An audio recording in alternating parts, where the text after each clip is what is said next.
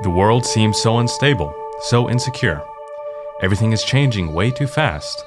But there are some things that are steadfast, things that never change. God and His Word. Join us as Pastor Randy Ream shares truths from God's unchanging Word.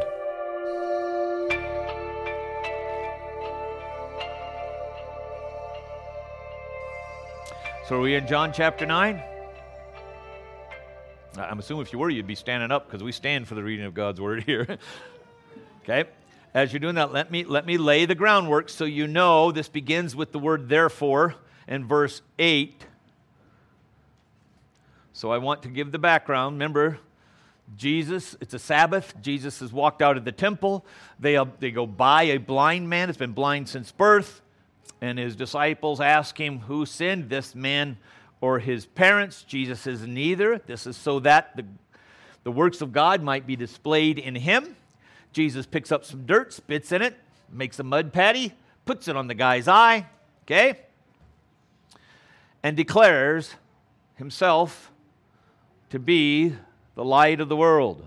I am the light of the world. And he tells this guy to go wash at the pool of Siloam, okay, which is approximately 2.5 miles away, and a decline, returning up from there, is a 28-story climb from the Temple Mount down to the pool of Siloam.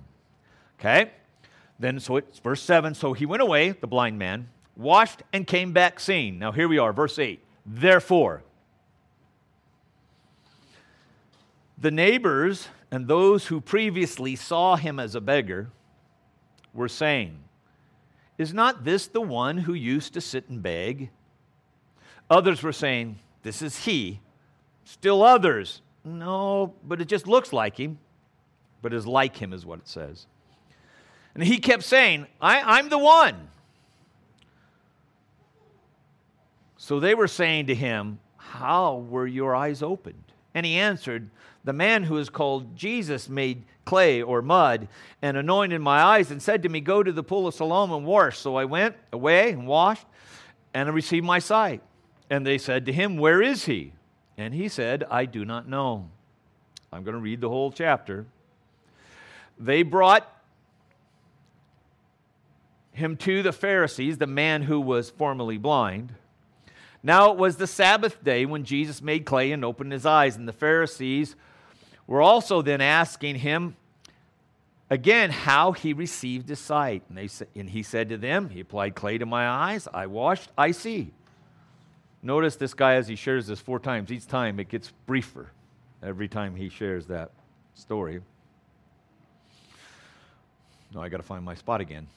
I was saying 16. Therefore, some of the Pharisees were saying, this is not from God, because he, Jesus, does not keep the Sabbath. But others were saying, how can a man who is a sinner perform such signs? And there was division among them. So they said to the blind man again, what do you say about him since he opened your eyes? And he said, he is a prophet. The Jews did not believe him that he was been blind and had received his sight until they called the parents of the very one who received his sight. And they questioned them, saying, is this your son, who you say was born blind? Then how does he now see? And the parents answered him and said, we know that this is our son, that he was born blind. But now he sees, how he sees, we do not know, or who opened his eyes, we do not know. Ask him, he is of age. He will speak for himself. And his parents said this because they were afraid of the Jews, for the Jews had agreed that if anyone confessed him to be the Christ, that person, he would be put out of the synagogue. For this reason, the parents were saying, he is of age, ask him. So a second time they called the man who had been blind and said to him, give glory to God. We know that this man is a sinner. And he answered, whether he is a sinner, I do not know. One thing I do know, that though I was blind, now I see. So they said to him, what did he do to you? How did he open your eyes? And he said to them, I told you already, and you did not listen. Why do you want to hear it again? You do not want to become one of his disciples too, do you? Sarcasm, don't you love it? They reviled him and said, you are his disciple, but we are disciples of Moses. We know that God has spoken to Moses, but as for this man, we do not know where he's come from. Then the man, that is the one who was blind, answered and said to them, well, here's an amazing thing that you don't know where he came from, yet he opened my eyes. We know that God does not hear sinners. This is the blind man saying this. But if anyone is God-fearing and does his will, he hears him. Since the beginning of time, it has never been heard that anyone opened the eyes of a person born blind. If this man were not of God or from God, he could do nothing. They answered him, you were born entirely in sin, and you are teaching us? So they put him out. They threw him out. Jesus heard that they had put him out, and finding him. Notice Jesus goes to find him once he figures he's thrown out. Do you believe in the Son of Man? And he answered, who is he, Lord, that I may believe? And Jesus said to him, you have both seen him, and he is the one who is talking to you. And he said, Lord, I believe. And he worshiped him. And Jesus said, for judgment I came into the world so that those who do not see may see, and that those who see may become blind. Those of the Pharisees who were with him heard these things and said to him, we are not blind too, are we? And Jesus said to them, if you were blind, you would have no sin. But since you say, we see, your sin remains. You may be seated. Okay. So the fellow has gone to the pool, hiked all the way back up the hill. Today that's about, I don't know, I didn't measure it out, but it's quite a long ways. I just looked up the elevation difference between the Pool of Siloam and the Temple Mount. Okay? About 28 stories, 280 feet. That's the elevation you have to go. By the way, in 2004, for years, they've thought where the Pool of Siloam is as you come out of the aqueduct of Hezekiah in Jerusalem. You can go under, how many of you know that? You can go under Jerusalem and follow the water line that he put into there when Sennacherib was attacking, and you come out the one end. But there was this Byzantine church there, and in 2004, the city of Jerusalem was dealing with a sewage line break. And in the old city, whenever you dig anywhere, you have to bring an archaeologist with you. They're digging along with their backhoes, and they hear scrape, scrape. Archaeologists stop, that's not dirt, and they start uncovering these steps. And these steps are identical to the ones they found over in Orphle that goes up to the Temple Mount. They know they're from the 1st century. And they dig, and they find about 50 meters from where that Byzantine church was, that traditional site for centuries, they find the Pool of Siloam. Okay? You can go there today. You can look it up online. So it's easy to tell the elevation difference. And I think that's important. Okay? So this guy has returned from this trip. His neighbors, now he's returned to his neighborhood, not necessarily the Temple Mount, to his neighborhood. And those who previously saw him as a beggar. Did you notice that? Not those who saw him beg. Not what he was doing. They saw him as a beggar. They identified him as a guy. That's what he is. He is a beggar. He has no source, no way to take care of himself financially, to take care of his needs. Okay? He used to rely on others to do this. But you know, I'm not sure it's him then.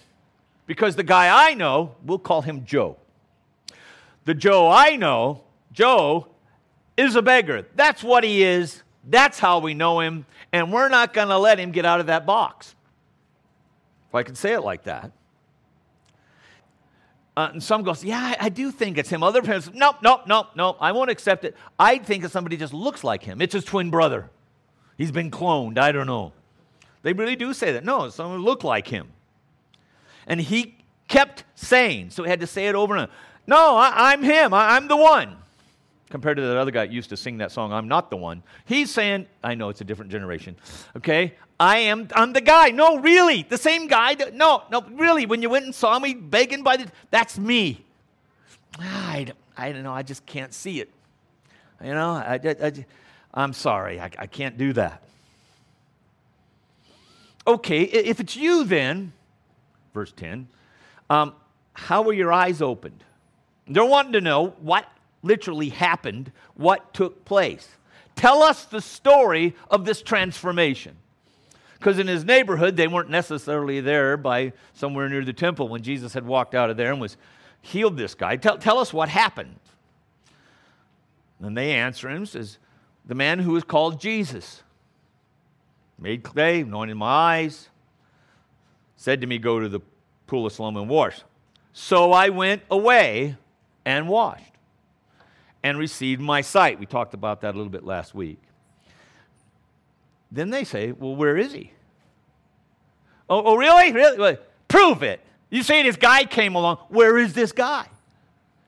That's what they're asking. Okay, if he did it, where is the guy? I don't know. I do find it intriguing throughout this chapter, the word for know, there's a couple different words for the word know in Greek, but the one here in its root form means to know by seeing.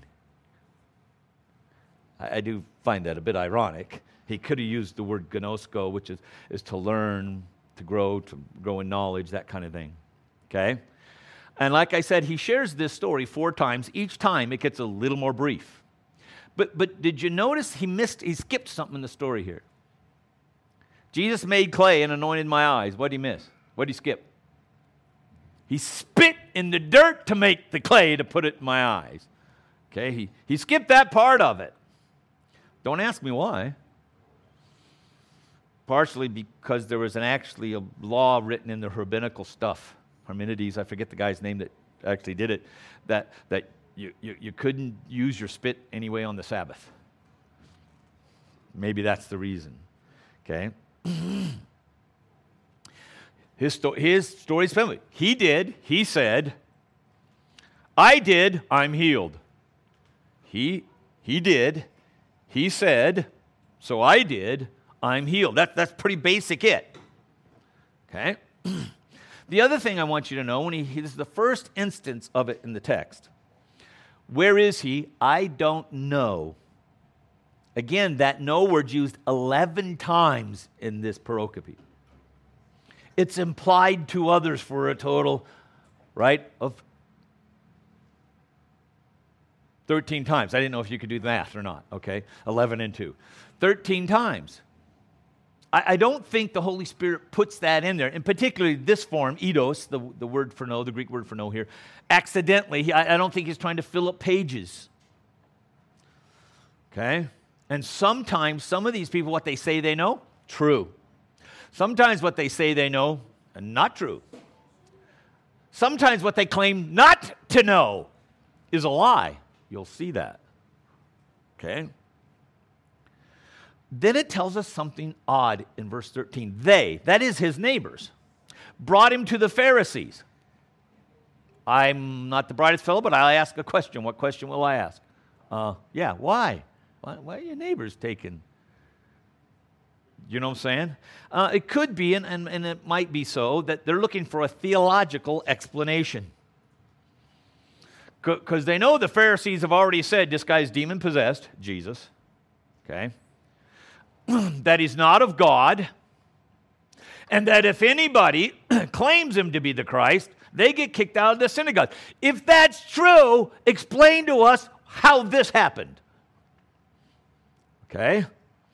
And it could be because he did it on the Sabbath, because it actually says that there in the text, that they brought the man to the Pharisees who was formerly blind. Now it was the Sabbath day. That John wants us to know it has something to do with that.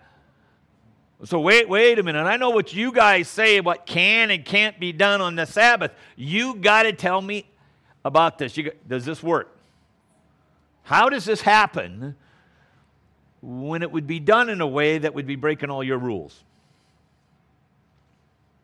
So those Pharisees asked him the same thing, how he received his sight. Give me the facts. They're here to investigate. All right, you've been brought to us. Here's the story. Is it true? Tell us what. When they're looking just at the facts, supposedly. Just an intellectual approach, because in those days you would bring a court case before the Pharisees, before your leaders. Eventually it could go to the Sanhedrin, all right? And so think of it like that. Think of it as a court case. Here's what is claimed. Here are the witnesses. Let's look at it. So they interview the fellow. Okay? So the man retells those events again. He applied clay to my eyes. I washed, I see. That's pretty brief. And my wife thought the way I share things is brief. That's it? What exactly did they say? She always asks me that. All right? But he's retelling the events. And some of the Pharisees, now all this is said, he's just said, I was blind, I washed, I see. He may have given some more details. Some of the Pharisees said, this is not from God. Excuse me, I thought the verdict's held at the end of present all the evidence. Right? Unless they just redact a bunch of it, but that's another story. They've already passed verdict, and it's just this guy says this. They'd already accused him of being demon-possessed. And who wants to go back on what they said? People have a hard time admitting they were mistaken or just flat out lied the time before. Okay?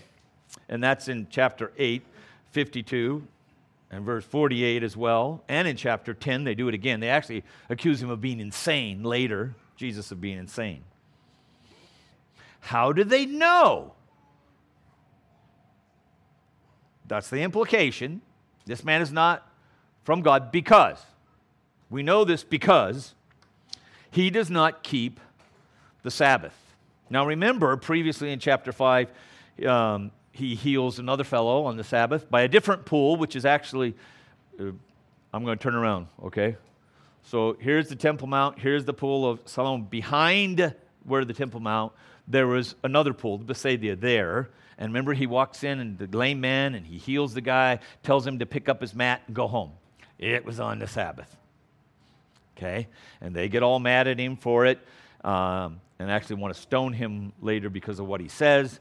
But really, Jesus sort of handles that whole part about the healing on the Sabbath. In the sense, he uses that analogy. Wait a minute, if the 8th day comes for a male child to be circumcised, will you not circumcise him on that day if it's a Sabbath? If you're doing this to just a part of a person, what's wrong with healing a whole person on the Sabbath? Okay? He never really addresses him telling the guy to pick up his mat. Because those are dumb little rules made up by the Pharisees that aren't part of Scripture. So why even bother with that? Okay?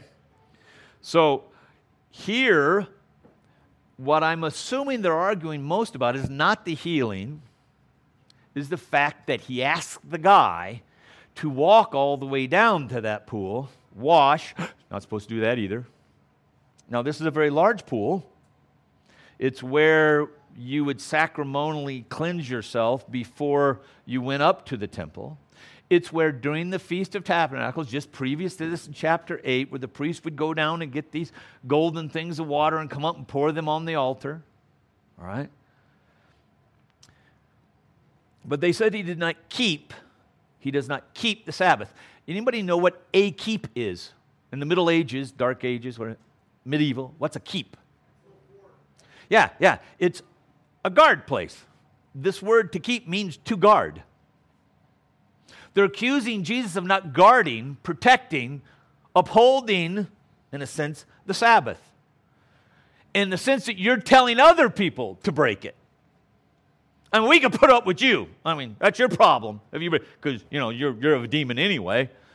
But now you're telling other people. So they have a conclusion before this, the investigation, I'll put it that way, the case has been barely started and they've made their conclusion. Okay? But other Pharisees says, wait a minute. We know sinners can't heal people. I'll give it. How can a man who's a sinner perform such signs? Okay, wait a minute. If he is breaking the Sabbath and telling others to do it, he's a sinner, and we know, there's that word again, okay? They use it certain, like it's certain, that blind or sinners can't do miracles. All right? And then it says this, and there was a division among them. There's a theological problem. One side says he's a sinner because he breaks this rule. And the other says, wait, if he broke that rule, he'd be a sinner, and he can't do this. So if he did this, many people want to argue, I know how I put that, argue that you don't talk theology because it creates division. Everywhere Jesus did, he created division. He even says that father against son, mother against daughter, and that's what's going to happen. Now, this theological problem is because some people had the wrong theology. We're going to be honest. And I think that is the issue when many theological issues. When I might look at a conference of some of the guys I like to listen to, and they're all sitting up there on this thing taking questions. I look around, and one believes in infant baptism, one believes in adult baptism. One believes in premillennialism, the other one amillennialism, okay, these guys. And they're all doing just fine. They get up there and they even joke about their differences, okay? But they're there, they know that core theology's sound. These guys, though, wait a minute. They're a stickler on something in particular. That is the way you keep the Sabbath. You have to keep it according to what we say how it's kept. How many miles you can walk. Whether you can spit on that day or not. Okay? All kinds of things like that. And that creates this division. Well, we've already seen this back in chapter 7. After Jesus feeds the multitude and comes back to Bethsaida. Wait a minute. I think he's this. Well, you think he's that. No, I think he's just a man. No, I think he's a prophet. Oh, I think he's the Messiah. And that says, and there was division among them over who Jesus is. I think that's the issue here. Who Jesus is. And I would suggest to you that's the dividing line between what we would call Orthodox Christianity and others who claim to be Christians. You know, that Orthodox Christianity says one thing, then that other group says he's Lucifer's brother. And he came to being out of physical relations between Mother God and Father God, who lived on a planet called Caleb, or near that planet called Caleb. I'm sorry, who Jesus is matters. We're not the same. You don't believe in the same God, because who Jesus is matters. Okay? So they deflect the argument. Let's ask the guy who was blind. What does he think? Don't buy that. Don't buy that. The unbelieving world will ask you, what do you think is the answer? They won't want to hear it. Okay? They want to act like they're open-minded until you share yours. So they asked the guy. He said, he's a prophet. Now they're asking a guy that's never been in the temple, never been in the synagogue. Why? Because he was blind, therefore he must be a sinner, an unrepentant one. That is how this whole chapter started. He would have never been allowed in the temple or the synagogue. The guy that's never been to church, let's ask him what he thinks. He's a prophet. Watch this, though. I think the part that's sort of funny is, so they asked this guy, since he opened your eyes. You know they don't believe that? They play him. Well, since he opened your eyes, who do you say he is? It says in verse 2, they don't believe him. Okay? Verse 18a. So the Jews then did not believe it of him. His whole story, the idea that he's a prophet. But what they didn't believe, that he had been blind and received his sight. We think the whole story's just made up. I know when you say this is how you were before an encounter Christ and this is how you are after, I don't believe it.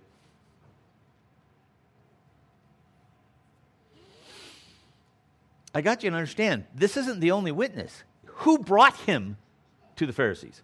His neighbors. Hey, man, we know him as the begging guy. Look at him. I mean, he was a guy blind to begging, and we're bringing him to you. What happened here? So it's not just the man's testimony, it is their testimony. And these guys aren't going to believe it because unbelief is unbending. There's a big fancy word for that, but I'll leave that out.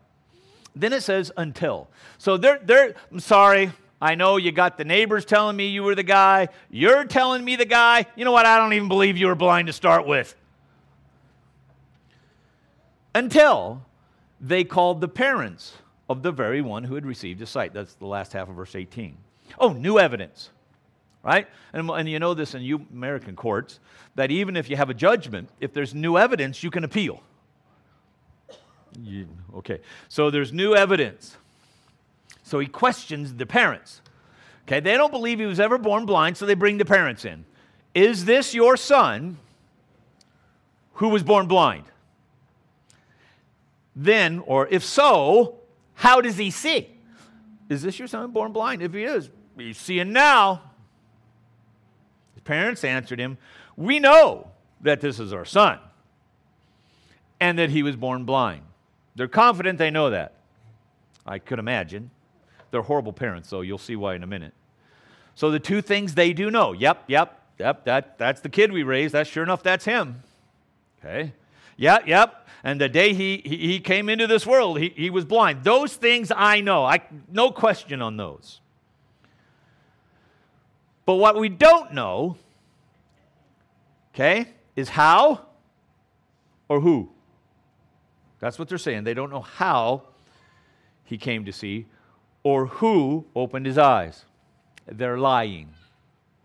They're throwing their own son under the bus because the next verse tells us they're lying. Okay? They say this, well, talk to him. He's of age. He's old enough.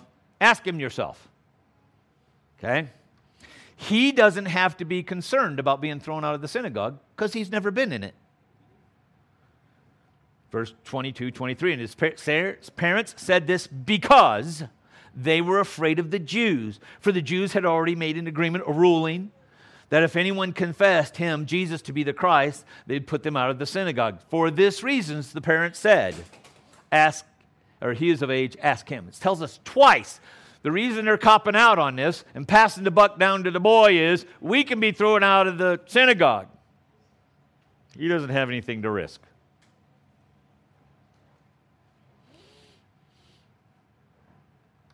So, a second time, they called the man who was born blind and said, give glory to God. We know this man is a sinner. Now, you have to ask this.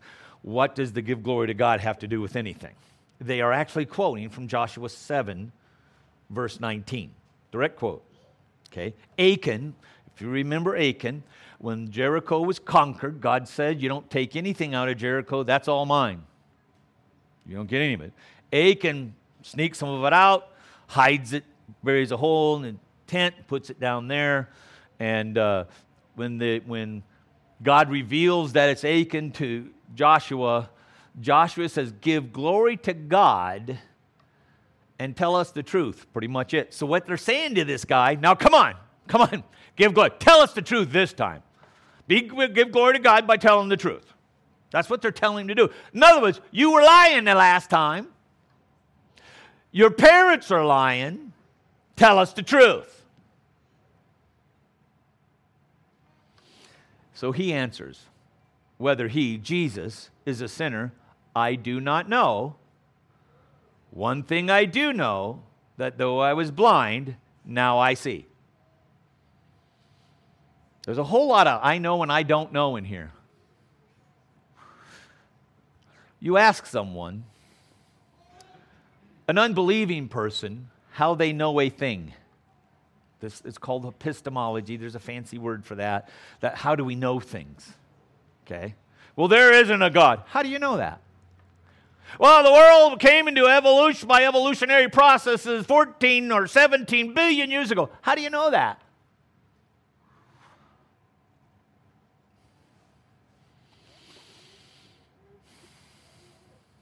So they said to him, now remember, he's just said, I don't know, I see now. I'm not telling you the story again. I'm telling you I was blind. No, I can see. If you don't believe me, that's your problem. So they said to him, what did he do to you?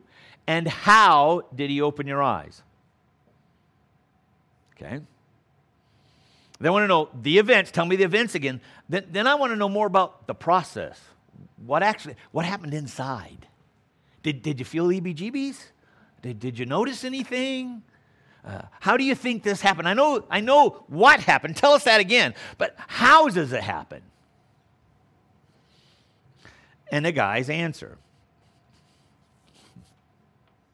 It does, before I go that, if they do say, how did he open your eyes? That's a huge admission at this point. If they're saying your eyes were open and wanting to know how, they're admitting that you were blind. Okay? I already told you, the guy says, you don't listen. Why do you want to hear it again? And then he says something he knows is going to get them. He knows this going to, it's going to tick off the judge. You do not want to become his disciples too, do you? They reviled him and said, you're his disciple, but we're disciples of Moses. In other words, you're biased. You're his disciple. You're biased on that, but we're not. Oh, come on. Do you ever hear that when you're talking with the unbeliever? You're biased, but they're not. For some reason, somehow or another, they're unbiased. I remember reading an article, and they asked people if there was a panel of experts on ethics. And up there on the panel, you had a reporter, you had the psychologist, and blah, blah, blah, and then you had a preacher. And they asked in the survey, which one of these are the most unreliable? Which one would you not listen to or listen to the least? And they said the preacher, because he's biased. The psychiatrist isn't biased. The scientist isn't biased. But that was the idea, okay? They accuse him of what they themselves are guilty of. They started the whole, I will say, investigation trial with a bias. This man's not of God. He's a demon. We've already started there, but that's what they're accusing him of. Also, I know they never call him Jesus. It's this man, this man, this man. Nowadays, it'd have to be this person, but they know his name. Okay? We know God spoke to Moses. We're not sure about this guy. Even though Jesus had repeatedly said, I only say what the Father tells me to say. I only do what he says me to do. He actually tells them that he's the bread that came out of heaven. And they say here, we don't even know where this guy's from. And they don't mean Nazareth. They're meaning from. Is he an agent of God or an agent of the devil? That's the whole argument they had the division over earlier. Okay? The man answered and said to them, well, this is just amazing. That you don't know where he's from. Yet he opened my eyes. The facts don't matter. The evidence doesn't matter. You're just a bunch of irrational, biased folks. And then he says this. He says this, and wait a minute. You don't know where he's from, but he opened my eyes. Well, let me give you some theology here, all you guys that supposedly know it. We know God does not hear sinners. It's right out of Psalm 68 and 18. If I regard iniquity in my heart, the Lord will not hear. So he understands that for a guy who didn't grow up in the synagogue or even Sabbat school. Okay? But if anyone is God-fearing and does his will, he does hear him. He's got that part figured out. Okay? Probably because he was told, don't even pray for your healing, buddy, because God don't hear sinners. Then he says this, from the beginning of time, it has never been heard that anyone opened the eyes of one born blind. This boy knows his Old Testament. You know there's not one record in the Old Testament of a blind man being healed?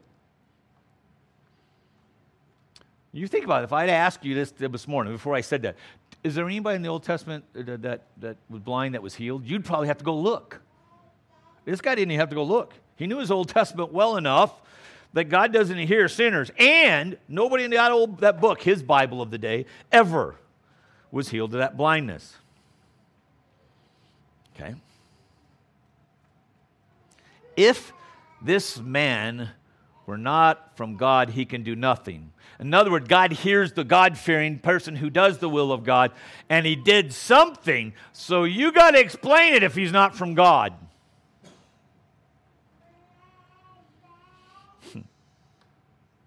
Then they insult him.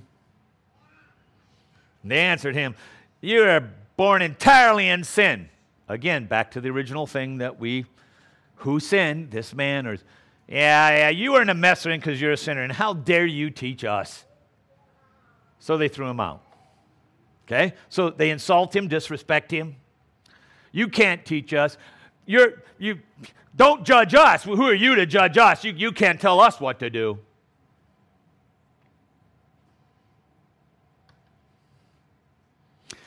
Many people reject truth because who presents it? They see this guy as a sinner because he was blind. Obviously, he must have been. So even though he's presented, wait a minute, let me show you in some scripture. God don't hear sinners. He hears those who are obedient to him. I could see, so...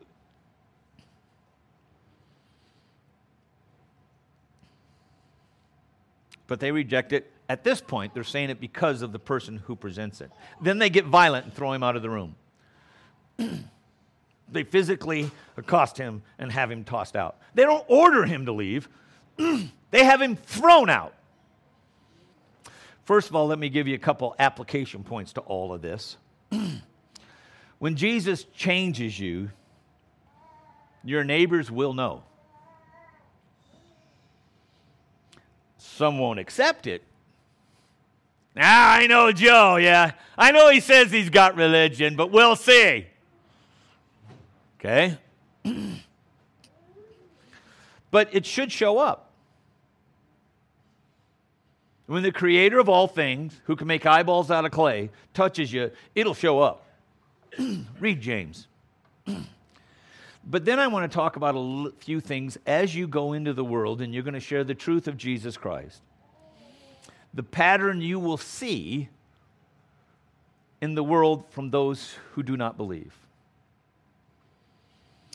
Unbelief will feign intellectual superiority. We know. You don't know. Well, let's just look at the facts until you present those facts. No matter what the facts, they will be unyielding, inflexible. They're not going to change their mind. You will never convince the unbelieving to be a believer. You might ask, well, then why do it at all? We'll get there. Their unbelief is irrational. That's what they'll accuse you of. Okay? When they're confronted with the truth, unbelief presupposes its conclusion, ignores, rejects, or twists the facts to get that predetermined conclusion. Okay? So we can go down to the Grand Canyon. We can go up on Mount Everest. And guess what? Sedimentary rock full of sea creatures. But there wasn't a worldwide flood. So here's what we say. Here's what we say is we don't know what to say. All these were local floods. Everywhere on the planet. Well, that's the entire When we were at the Grand Canyon last year, 2 years ago, and Judah's with me, and they have these displays here showing how the Grand Canyon was formed. They literally show the whole thing underwater at one point. That's the only way they explain that there's these sea creatures here. The top of Mount Everest at 20, I think they said from 25, I was reading this, to 29,000 feet is sedimentary rock with certain particular sea creatures in it. The tallest place on the planet. But we'll explain that away. For years, for a long time, the universe self-exists. It always has been. It's always been around. Oops! Oh, nope, the universe had a beginning. We figured that one out. Well, we've been telling you that right from Genesis. Well, let me explain it to you. See, and I actually read an article on this week. There's these other universes that our universe spawns out of. There's these multiverses. How do you know that? That's really why it's called a theory. You see what I'm saying? Whatever evidence you will give them, they'll explain it away. Why do you have evil, rotten thoughts? Why do you do selfish things? Why do you... How about ethics, right and wrong? Well, it evolves. How do you know that? Because I believe in evolution, that's how I know that. Okay? They're going to do it to get the preconceived, predetermined outcome, no matter what truth you give them. The Bible's just made up stories, myths. You can present all the evidence, all you want. Go out and get Lee Strobel's books on it, Josh McDowell's books on it, give it to your friend. All that evidence. And they're going to twist it to say something else. So first, they'll feign an intellectual approach. Then when you give them the facts, even intellectual, rational ones, they're going to be inflexible and yielding, and their outcome, their conclusion is going to be irrational. 4, it's going to end up this way. They're going to insult you. They're going to treat you disrespectful. Let me put it on. They're going to get angry and get verbal. They're going to call you names. They're going to insult you. Get used to it. Well, Pastor, this is why I don't tell people about Christ, because who wants to go through this? You're wasting your time presenting the evidence, speaking the truth to them, and then they turn around and just going to get mad and call you names. And here's the rough part. In the end, they will become violent. Go around the world. Watch how the unbelieving world has responded to Christianity. Christians were lion food because of that. We have missionaries in Southeast Asia who took the place of the ones that got their heads cut off. Read the end of the book, the Bible. Read the prophecy about the end times. I'm sorry, eventually it gets violent. That's encouraging, isn't it? I mean, think about with Jesus. No matter how many miracles he did, they would try to explain it away. They were unyielding to that truth. They called him demon-possessed and insane, and then they killed him. That's the modus operandi of unbelief. I don't know if I like being beat up, whatever that violent tends to be, thrown out. I don't know if I like that. So why do we even bother? Well, Jesus already sort of addressed this in John 3, but right now I'll first go to John 14 when he says this. I am the way, the truth, and the life. No one comes to the Father but through me, not through your wisdom. Your ability to present the argument well, orderly fashion. I'm not arguing that's good to do, but that's not what's going to do it. That's why in John 3, when he said to Nicodemus, who was looking for answers, one of these Pharisees on the Sanhedrin, wait a minute, I know nobody can do the facts, what you're doing unless they're from God. Okay? And that's where Jesus says to him, unless one is born again, he cannot see the kingdom of God. He can't see the evidence. He's blind to it, that evidence, unless they are born again. It's interesting when John 14, when Jesus says that, Thomas had asked him this question: how can we know the way? And Jesus said to him, I am the way, the truth, and the life. No one comes. See, it's not our obligation to convince the unbeliever. It's our obligation to share the truth, and God, the Holy Spirit, transforms the heart. Through the whole Jesus' life, how many encounters does he have with these unbelieving particular Pharisees in particular? Jesus himself never persuades them with rational argument, with evidence of healings and feeding the thousands and raising from the dead. Okay? It's the Holy Spirit that does the work. Does that mean I will be called awful things? Yes. If you look at the pro-baby killing marches that are going on, they will call you, Christians, you are the problem. If it wasn't for you, if we get rid, some of them actually said that. If we get rid of you, we solve the problems. Oh, and what's the next step? Violence. Are you ready for that? Boy, you're not very encouraging, preacher. Yeah, I know.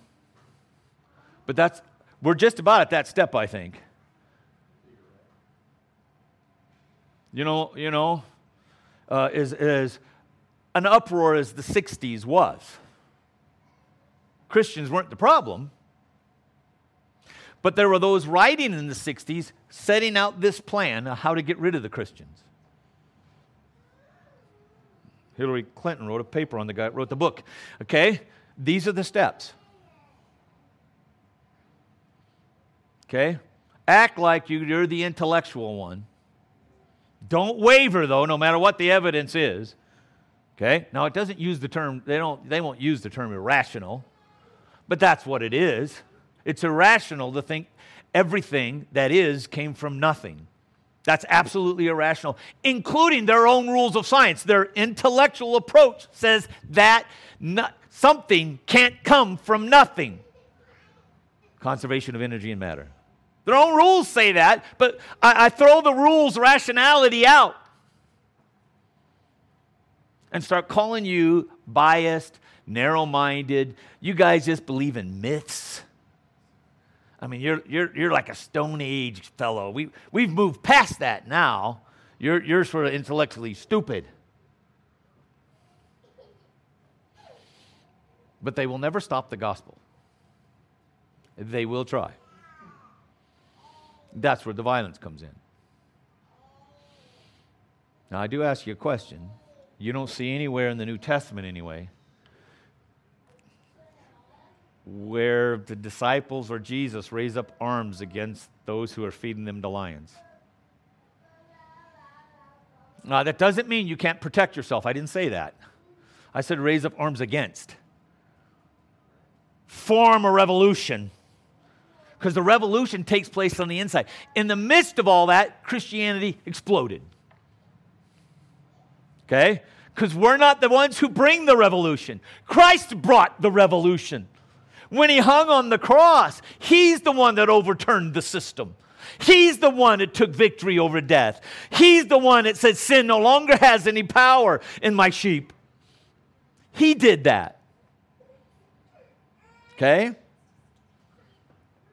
It's our job just to keep proclaiming the truth till he comes. And when he comes, he'll take care of those folks. And if you read Revelation, it's pretty ugly. Okay?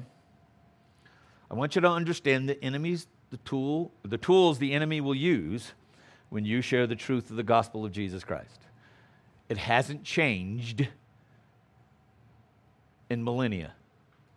Satan ain't that smart to come up with a new plan. But I will tell you this. Christ builds his church. We do not. He's the one with the Holy Spirit does the transformation in the life of the person. That's what turns them around. But here's what he says. At the beginning, he says, why was this guy born blind? So God's glory would be shown through him. He has chosen to show the truth through us, to share the gospel of Jesus Christ through us. I don't know if I like that. Why can't you just do it? You're God, you could do anything. Well, why do you choose to do it through a blind man? A little boy who grew up and could never see. God uses the broken and the weak to give the glory to God. Now watch what the other side says. No, we're not broken and weak. We're good. We're evolved. You narrow-minded people just got to come up to our level. That ain't what Scripture says. Scripture says you're blind. And that's what Jesus says to the guy at the end. You think you see, but I'm telling you, you're really blind. It's the ones that you're calling blind that I've come to tell you they can see. They'll see. You're the blind one. Go out there right now. Go to that university. Sit in the professor's class. Excuse me, doc. Yeah, you're blind. You can't see the evidence. You're coming with bias. Yeah, go to and see how that goes. Matter of fact, just say this. I believe the Bible. See how you do in that class. I run it into churches all the time. And church folk. Well, but, wait a minute. But the Bible says, yeah, but I think, well, you said you're Bible-believing Christian, and yet, and then you, I got to realize this too. I will never convince anyone of what the Bible says. It's the Bible that will convince them as the Holy Spirit moves in their life. Let's stand.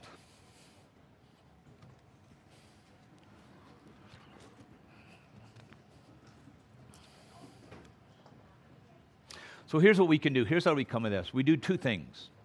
We ask God to open their eyes. And then we plead with those same people the gospel of Jesus Christ. We go and we share and we share and we share and we say, God, you open their eyes. That's the only way this works. I know I'm talking to blind people, trying to explain to them what the cross looks like, but they're blind. And I'll keep doing it because you told me to do it. I'm going to be the blind man. He did it. He said it. So I went and did it. That's it. And then he does the work. That guy walks all the way down to that pool, still blind. And when he does the thing God told him to do, that's when the miracle happens. When we go and do what he tells us to do, and sharing the gospel, when we do it, that's when he does the miracle. Why? I don't know. He's God. I am not. He knew this was the best way to do it. Because he doesn't do anything, it's not the best way. Let's pray. Father, we pray for those we know in our lives that are still walking in darkness, that are still blind. We ask you, O God, open their eyes. Put that clay on their eyes at this moment. Father, when we come with the truth, you will wash them in the truth, and they will see. Help us, O God, to be bold in the midst of accusation, being called names and the threats of violence, or even maybe violence, that we will continue to do what you said to do. And through us, somehow or another, you get the glory, O God, as we feebly and weakly share the gospel of Jesus Christ. You will use our weakness for your glory. In Christ's name I pray. Amen. This is Stephen Wilson, and we want to thank you for joining us today, and we hope you were blessed by today's message. Truths from God's Unchanging Word is an outreach ministry of Kindred Bible Church in Caldwell, Idaho. If you would like to listen to other messages by Pastor Randy or learn more about Kindred Bible Church, visit kindredbible.org. Our prayer for you is that you grow closer to Christ as we study the truths from God's unchanging Word.